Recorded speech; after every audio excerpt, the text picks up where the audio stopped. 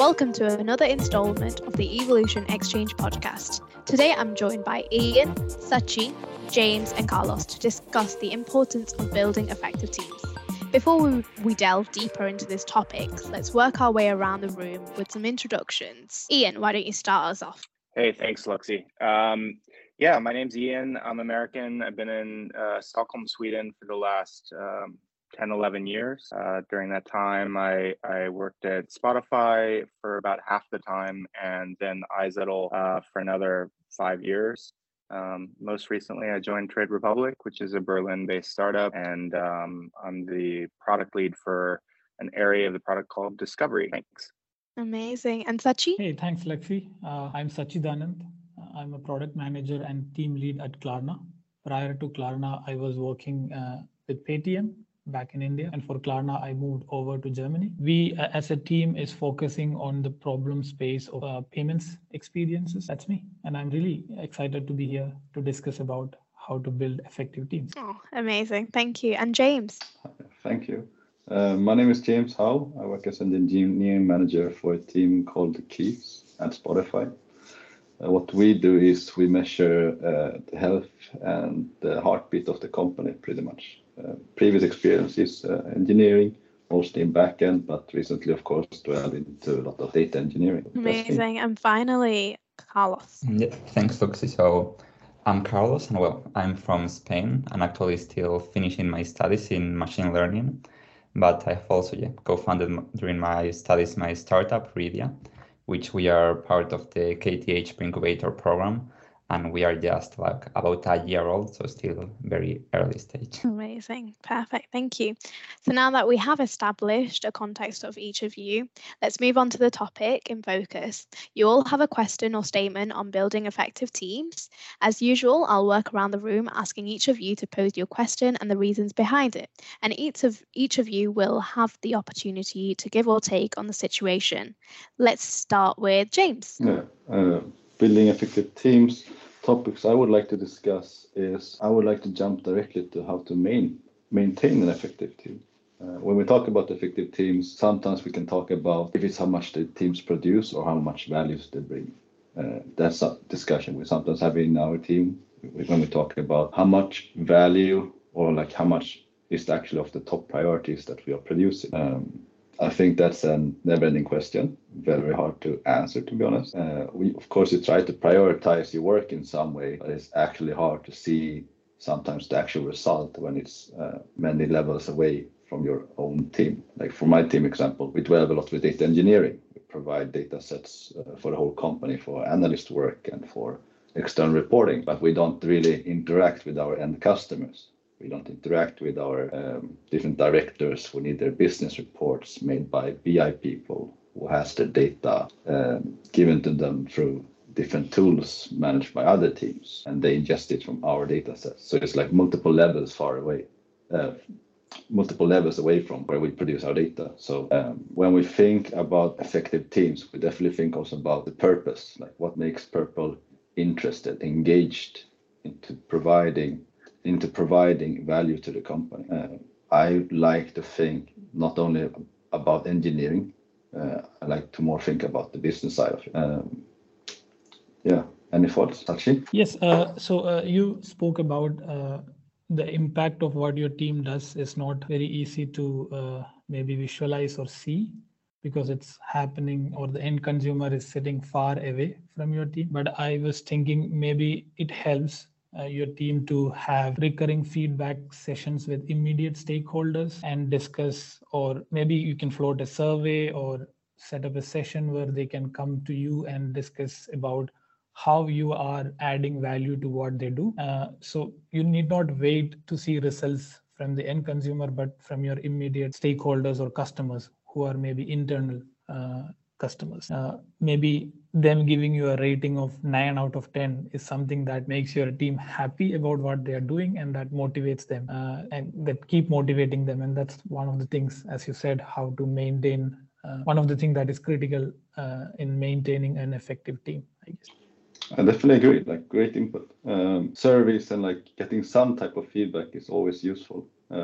I definitely think that not only for understanding what we're doing, but for the team health as well, like getting this feedback from people outside your team or people who are like further away from your team, like just getting this appreciation. It's really helpful to make the team more stable, essentially. Ian, what are your thoughts?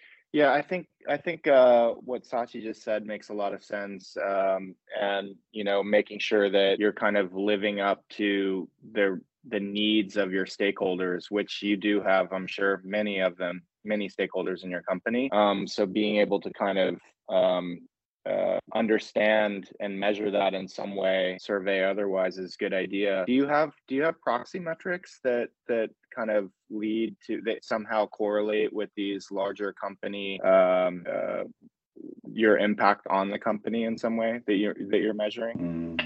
When certain metrics we make, for example, is like MAU, monthly active users, which is a publicly reported metric. So in that sense, we understand it has a lot of values, for example, for stakeholders, external stakeholders, how the business is thriving. And of course, this metric is floated around everywhere when talking about how successful my company Spotify is. It's harder though to actually it's exposed a lot, yes, but it's hard to sometimes measure like how much impact does it really have. I meant more of like proxies to those company metrics. So like your own teams, what your own team is building, ways to measure what they're building, and then looking at maybe how making those numbers go up and to the right, how that correlates to MAU or something else, so that it's a proxy. Yeah, that's a good idea. Certain metrics like usage metrics, we have certain engagement metrics. Is that what you're thinking of, Ian? Sachin, go ahead. You have your hand up there. Yeah, I think I was about to speak something like I was thinking in the same line as you, Ian. And I wanted to give you an example how one of the teams do it within my company, because they are an extremely critical team for what Klarna does to our consumers, but they are not visible to the end consumers. They are very internal. They are setting up the infrastructure or connection to various banks so that we can build products on top of it. And how they build their metrics is, of course, for Klarna, what we measure is how much, what is our conversion rate, how good is our experience, and their proxy metrics is kind of how much uptime they have in their connection to these banks, how much coverage they have in a certain market, and are they using the best API connection that is provided by the bank. So they have certain proxy metrics, I would say, which is not exactly what the metrics that we as a company measure, but something that is kind of translates into those metrics. Maybe some such an approach could help. That's what I wanted to highlight. Yeah, really good.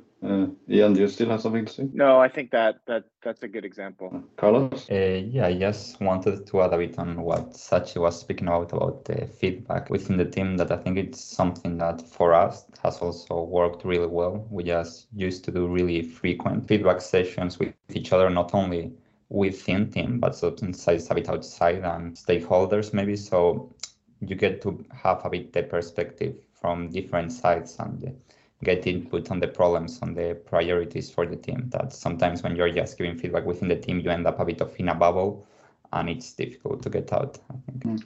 Thank you. Yeah, circling back to the original topic, I definitely think for the people in the team, it's very important to get this continuously feedback, just to make sure that you're part and that your work makes a change.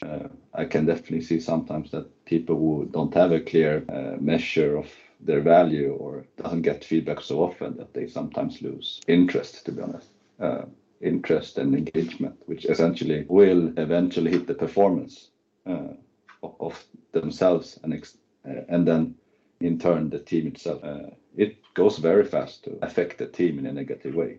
Like it's a very long process to build an efficient team, but it goes very fast to make a stable team crumble, essentially. Yeah.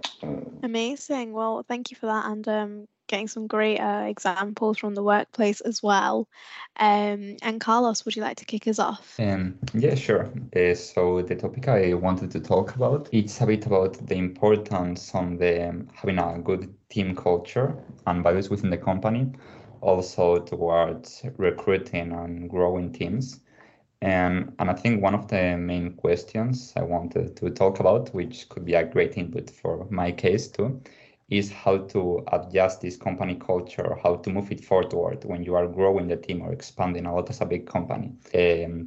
Because I think, for example, in our case, we are a small team or 5 people, and now started a lot of hiring processes. And I think it's something we really try to give a lot of importance and to the culture we have, and to, I think it helps us a lot also filtering candidates. And maybe sometimes you have to not only go for the pure skill, but look for that resonance with the project. In our case, for example, with Rivia, is a bit more B2C, targeted toward customers. So we have a bit of this customer obsession and want to be always targeted and thinking towards the best possible experience for the user. And I think it's something we always try to look for, this obsession in the recruiting and within everyone we try to hire and get into the team. So I also wanted to know your perspectives from the side of a bigger company on how do you try to continue this process on keep these values with a very big teams. So yeah, James. In Spotify, how it works is that the recruitment process is pretty streamlined. Like there is certain interviews in the beginning, like minimal screening, and then there's usually an on-site which consists of multiple interviews of different areas, for example, technical, architectural, values, culture, fit to the team, and so on. With the big process, you will definitely, what comes out of it is in general really good candidate. But then at the same time, since there are people, quite a few people who apply, that means that certain people who might not have the technical skill, but excel in certain other areas, are sometimes missed. And I think that's a huge problem.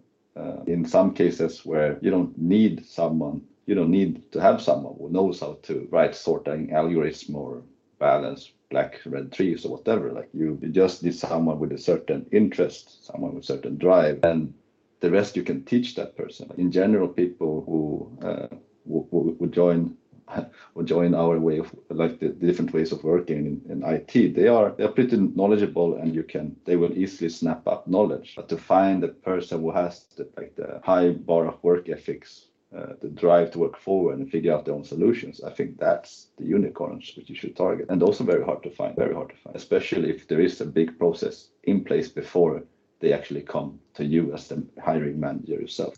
I don't have a good answer to fix, really. Yeah, I agree that currently, I think recruiting process sometimes in order to have to filter out so much, records so much on the technical skills. But I have seen that with some people who have hired for the startup, in the end, when you manage to get this culture, also people are like engaged and really, get in the end to feel like part of it and are more motivated. So sometimes maybe there can be some way to take that into account. But Ian, you have any ideas?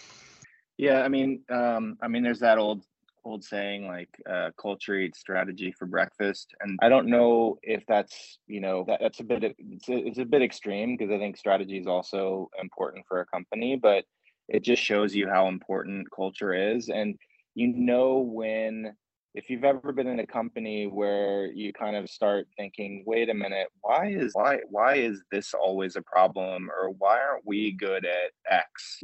Oftentimes you can point to culture because of those things. If you see them kind of happening over and over again, not just in a team, but generally, even though they might be solved by just smart people and skills, culture plays a huge role. And so I think you're doing, the right thing and making sure that you're testing for the type of culture you want to develop. And the recruitment process, I agree with James and yourself, that's a big place where you can do that. But really, leaders represent culture every day in an organization, and you need to cultivate your leaders in the company, and you need to coach them, and you need to basically bring them into the process to make sure that they're representing your culture the way that you want it to be represented. So that is devil's in the details, and every culture is going to be different. That's an interesting thing about, I've worked across B2B and in consumer, and the cultures can be quite different. For example, in consumer, you would likely much more favor a kind of analytical, experiment-driven culture than so much craftsmanship, for example, that you find in B2B. And that means very different things, right? That means very different expectations on teams as they're building things. That would just be one example. But last thing I would share on this topic is the fewer the kind of, let's say, company values, the better, I would say. Don't come with a list of like these 15 things and like 11 of them are things that you should just be expecting of people anyways. Like that's just good behavior in a company.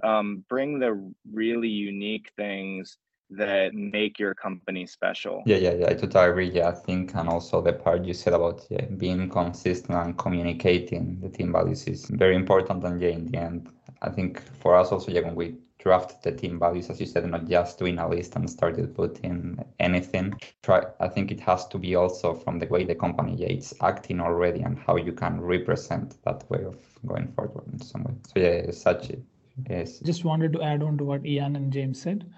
It's crucial to have these values or to filter candidates based on values and culture during the recruitment, but it's also quite important to consistently highlight and discuss these values while you are in the company. And when your performance is measured or when you are evaluated, it should be, or it helps to be done on the values. Of course, business impact and things that you delivered are discussed, but how you have shown values or the important principles that you have within the team or within the company is very crucial to like maintain that culture. And even if you are lacking in one or two of these areas, these can be improved if they are consistently discussed with your lead or with your team on a consistent basis. Yeah, I agree. Very good points. Yeah, I think it just shows that it's something that has to always be on the top of our minds. And James? Yeah,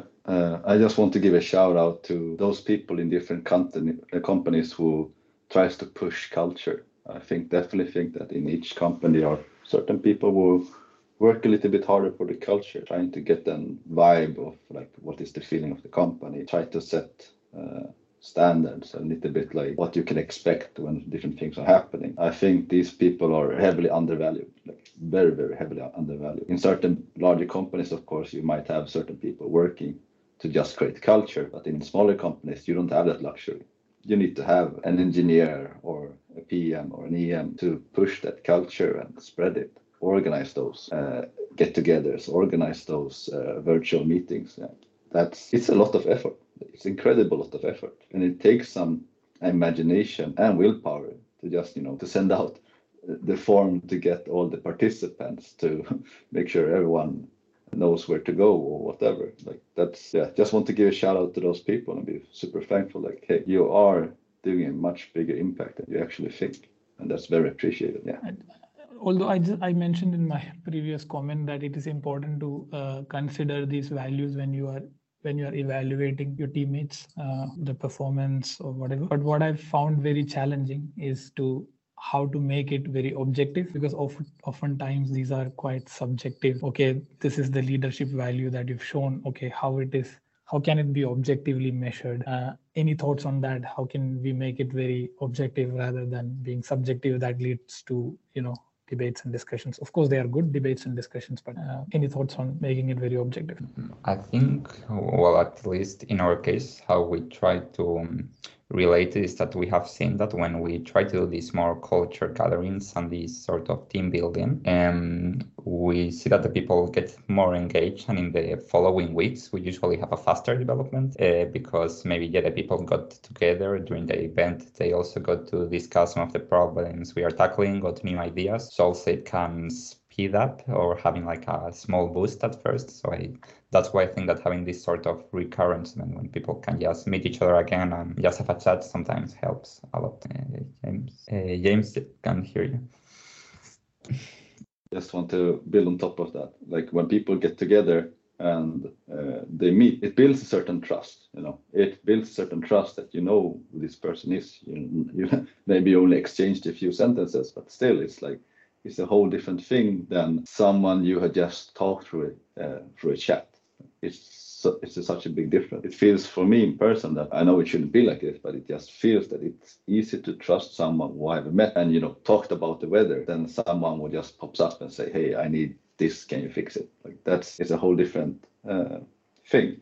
And definitely think now when we're moving to a more asynchronous workplace, like we're working from anywhere, people, companies are spread out. It's gonna be a challenge. Like it's gonna be a challenge to keep the same level of trust. Maybe we will find different ways to work around it in pure productivity, but like this sense of belonging, like we are in this together. Like I definitely see that the culture, the company culture, will take a hit in this specific topic. Yeah, it's gonna be interesting to see how the future looks.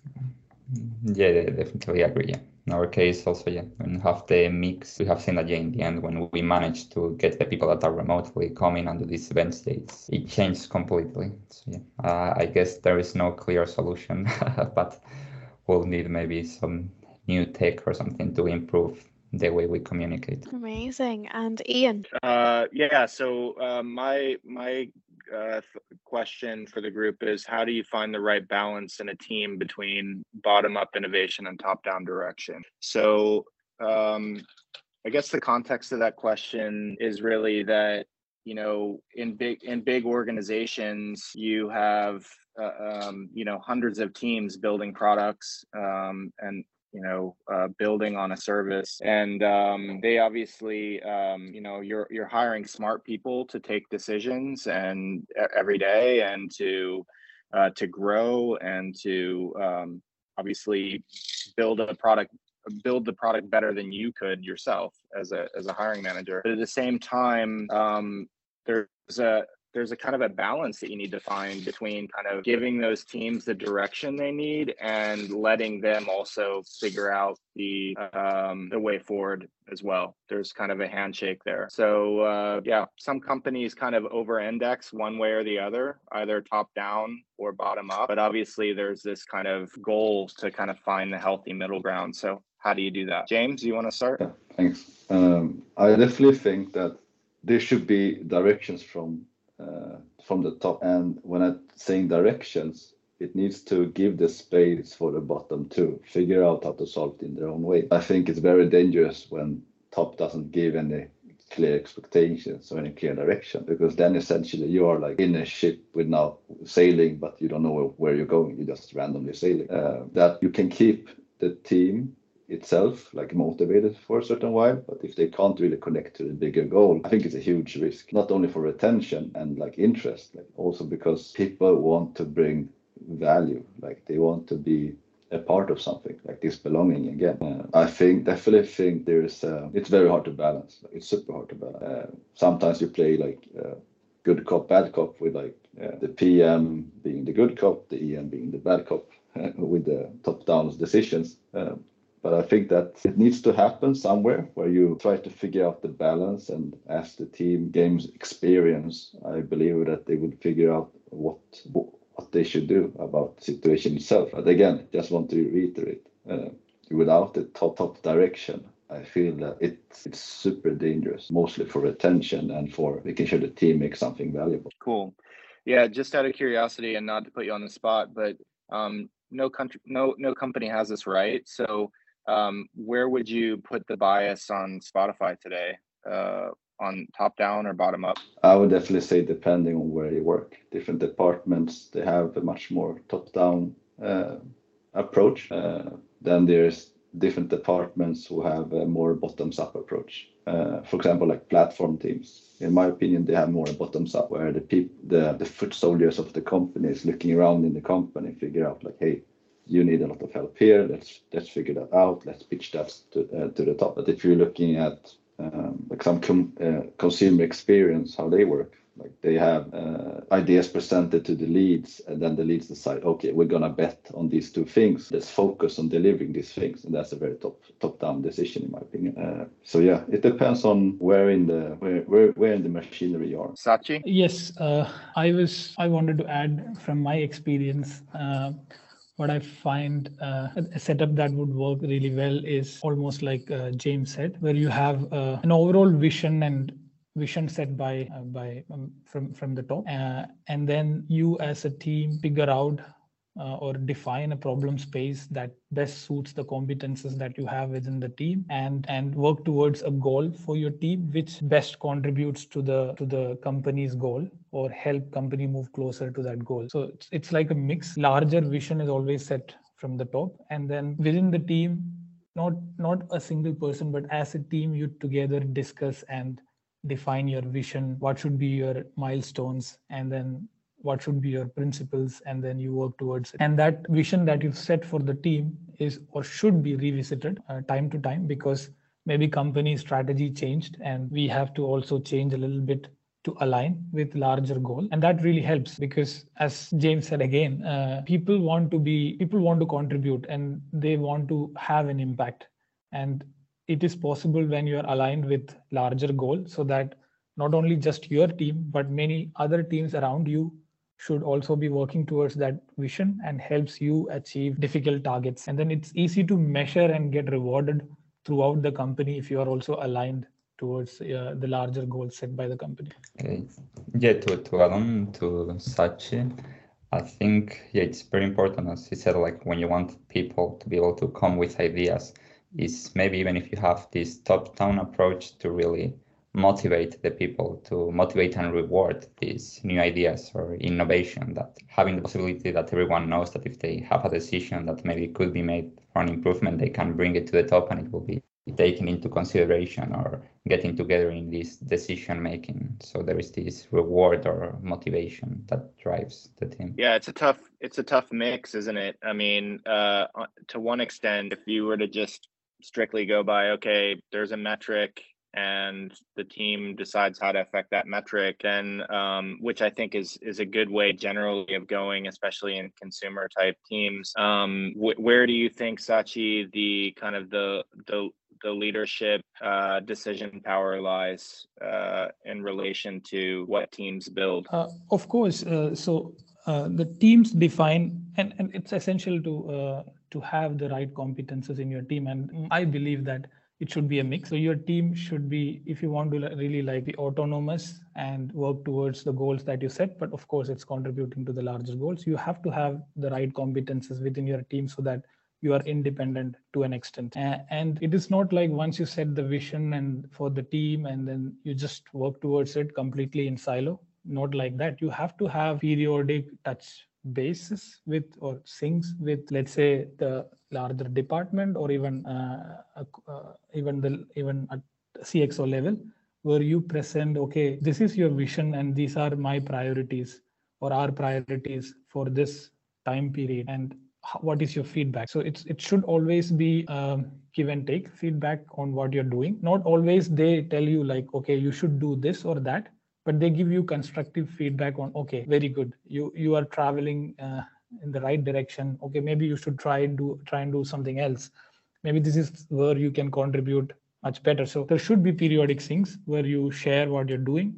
So we call within Klarna, for example, we have something called team reviews and group reviews, where you share your next 3 months roadmap, what is the priority, why you have prioritized this. And the prioritization, everything is done within your team, but everyone else has a say in like give or has an opportunity to give feedback or question or challenge. And that really helps. And I really love that kind of model where you have kind of full autonomy, but of course you are accountable and you get feedback often and you can correct the course if it's needed. Yeah, I agree. I mean, at Trade Republic, we have weekly design reviews and business reviews. And And so I think we're just figuring out now, we're a relatively young company, so we're with a lot of new people. So we're kind of figuring out our balance there with how to give the right context in those meetings without being too prescriptive. And then also, I think there's a place for potentially product reviews, right, in the life cycle. And that's something we haven't introduced. But maybe we should talk offline sometime about all of your ceremonies and things in this respect. Very happy to, Ian. And I just wanted to ask you a question. Like, whenever you, let's say you, of course, do prioritization as a product lead, right? Then do you also then try to relate or map it to the KPIs that at higher level what Trade Republic wants to achieve, how this initiative is contributing to that goal, or do you do that? Yeah, so we're starting to do that, and so then we set a goal like that each team should have 1 to 2 KPIs they're trying to impact, and then those KPIs should relate to company level goals. We have those in place. What we don't have, we're using a lot of common sense in how they correlate, right? Like we're still doing research into how these things connect and correlate. For example, we're still kind of catching up on, making sure that we know where that metric is today, so that when we start a story, we are already having a goal about how far we want to move that metric or would like to. So it's coming into place now, essentially. That's great. Amazing. And moving on, Sachi, your topic. I wanted to ask all of you, I wanted to really listen in about what do you do to give and take feedback within your teams? How do you do that? And how do you ensure that the feedback is taken seriously and that is acted upon, or you take measures to do something about it? Carlos, do you want to go? Yeah, I can go. So I think, in our case, we try to do quite frequent feedback. On what the way I will say we try to give feedback is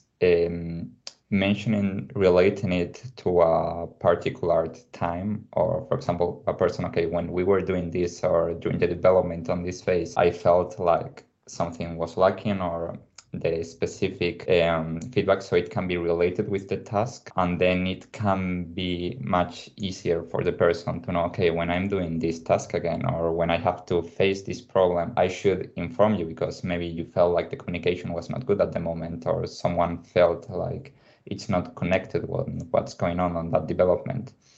And I think that connecting that feedback specific to very specific task and going very specific on it, it's what helps the most, because then you can really extrapolate it in the future to other things easily. James? Yeah, I want to build on Carlos' thoughts as well. There definitely was a time where we used to give feedback, and it was pretty much like, you're doing a good job, you're being nice. That feedback is very hard to grow on.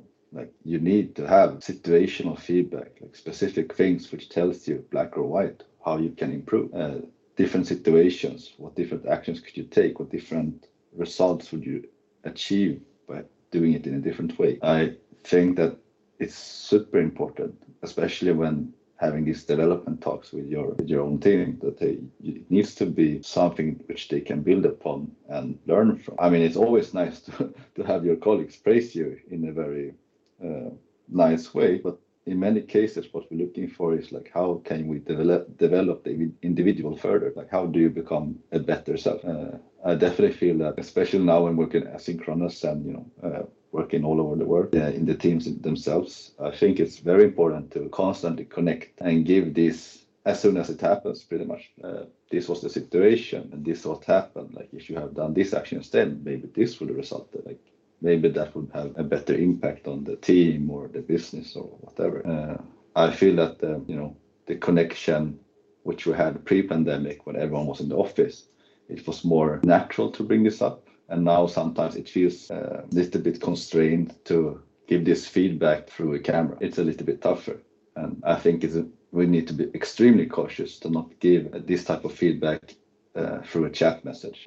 That can be interpreted in so many ways, and we don't want it to be in a way which will only spell negative when the person receiving the feedback might not be in the most perfect emotional state. I definitely think that when we are giving this feedback, what do you say? Praise in public. What is that? Praise in public and the the other stuff in private. I think that still keeps the candidate in a somewhat good mood, and it's not like you want to point out the person and tell, hey, you're doing a bad job. It's more about, hey, you and me, we need to talk, and if you have a beef with another colleague, like you two needs to sort it out. Like, try to understand his perspective. Think about the intention instead of the action. When I think about the funny analogy, I think about sometimes, for example, when you're driving along a road and then there's someone who just cuts in front of you and drives off, and you're like, that guy is crazy. Like, why the hell did you do that? That's not okay. But then sometimes when you do it yourself and you're like, oh, but I had a reason, it was okay. Like the intention versus action. Like I judged that person solely on that person's action, but what I judged my own actions was based on my intention. Like we understand that people do certain action, but we should always remember that we actually should judge them based on the intentions. Maybe the intention was good, just that the action didn't come out as expected. Yeah. Thanks, James. Ian.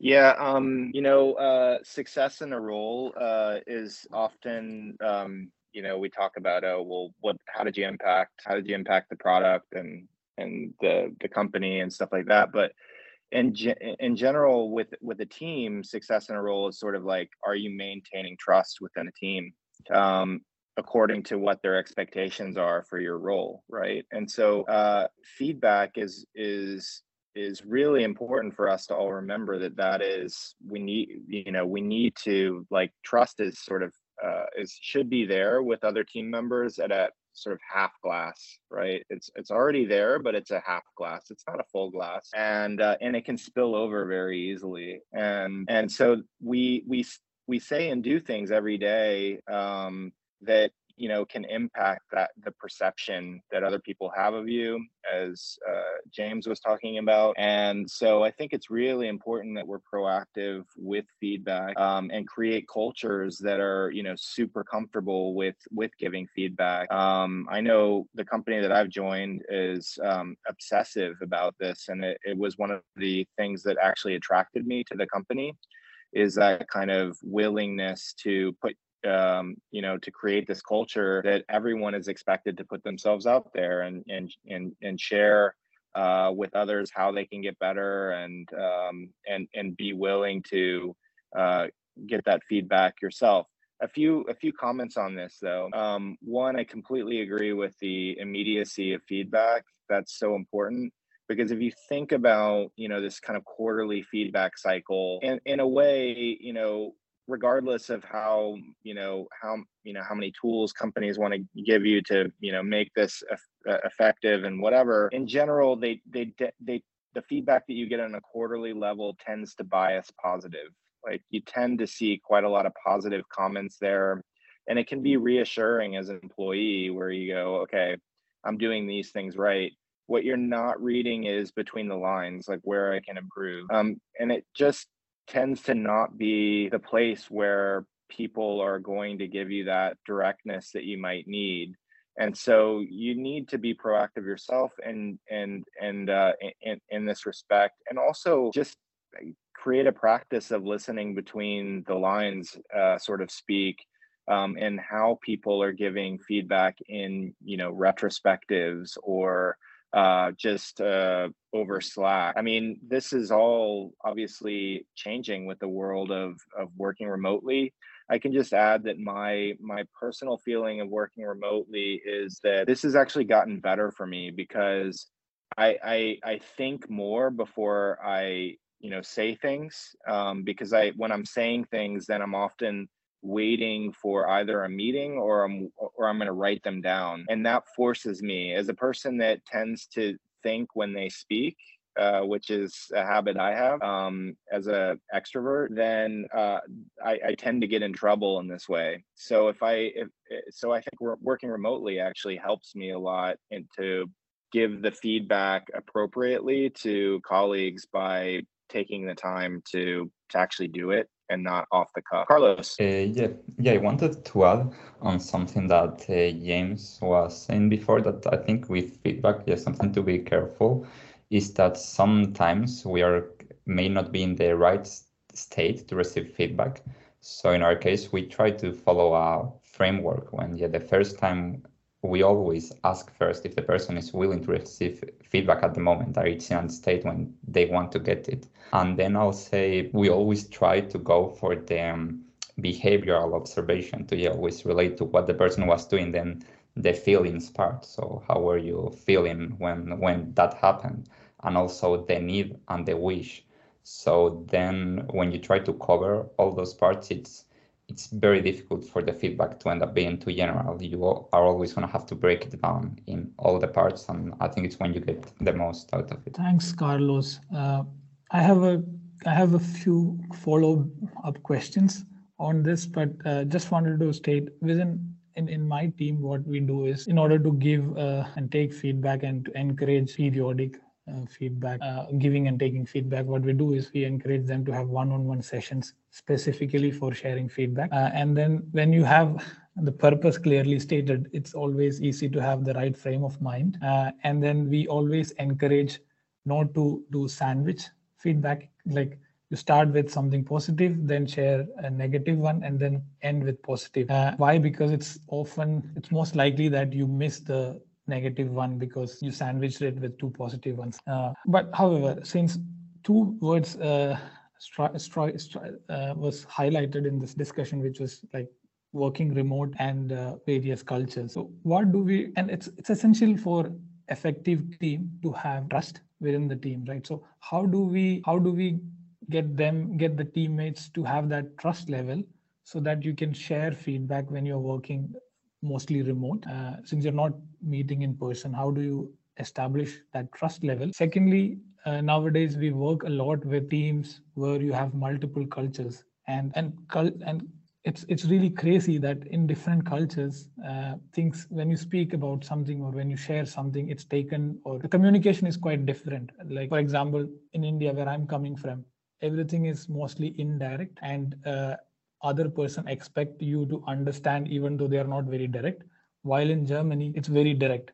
So how do you manage sharing feedback which is really helping the other person, which is constructive enough when you have multiple cultures? How do you manage it? If I might just start, on the like the first question, I think we can't underestimate the role of leaders and also roles and responsibilities in this equation, right?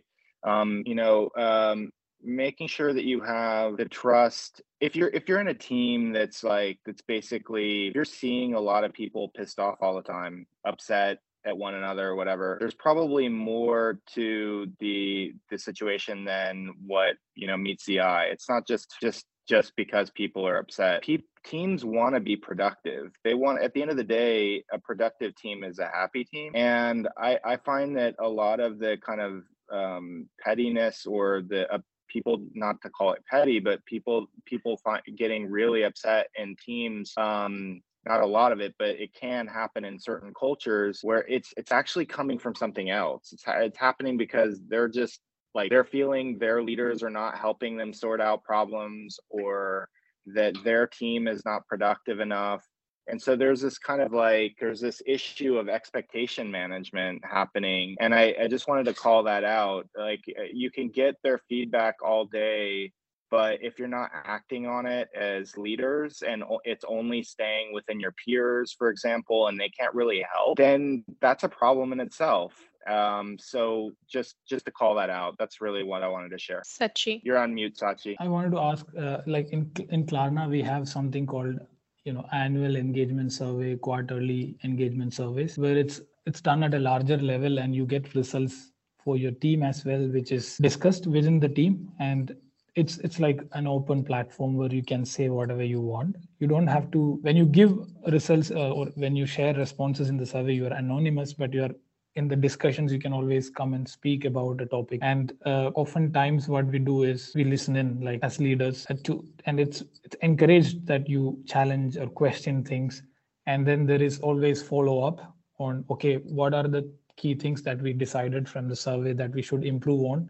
And then on a recurring basis, we monitor whether we are improving on these metrics or topics, and then it will be very evident in the next quarterly engagement survey, did we really do anything towards it or not? And it's always very fulfilling to see certain topics improve on a recurring basis. It's really nice when you see it, and the team also feels happy about it, that you're taking things seriously. But what I've seen as a challenge, at least for me, is at teams level, we see sometimes, okay, results quite fast, but at a larger organization levels, for example, topics like recognition and reward, or promotions, etc.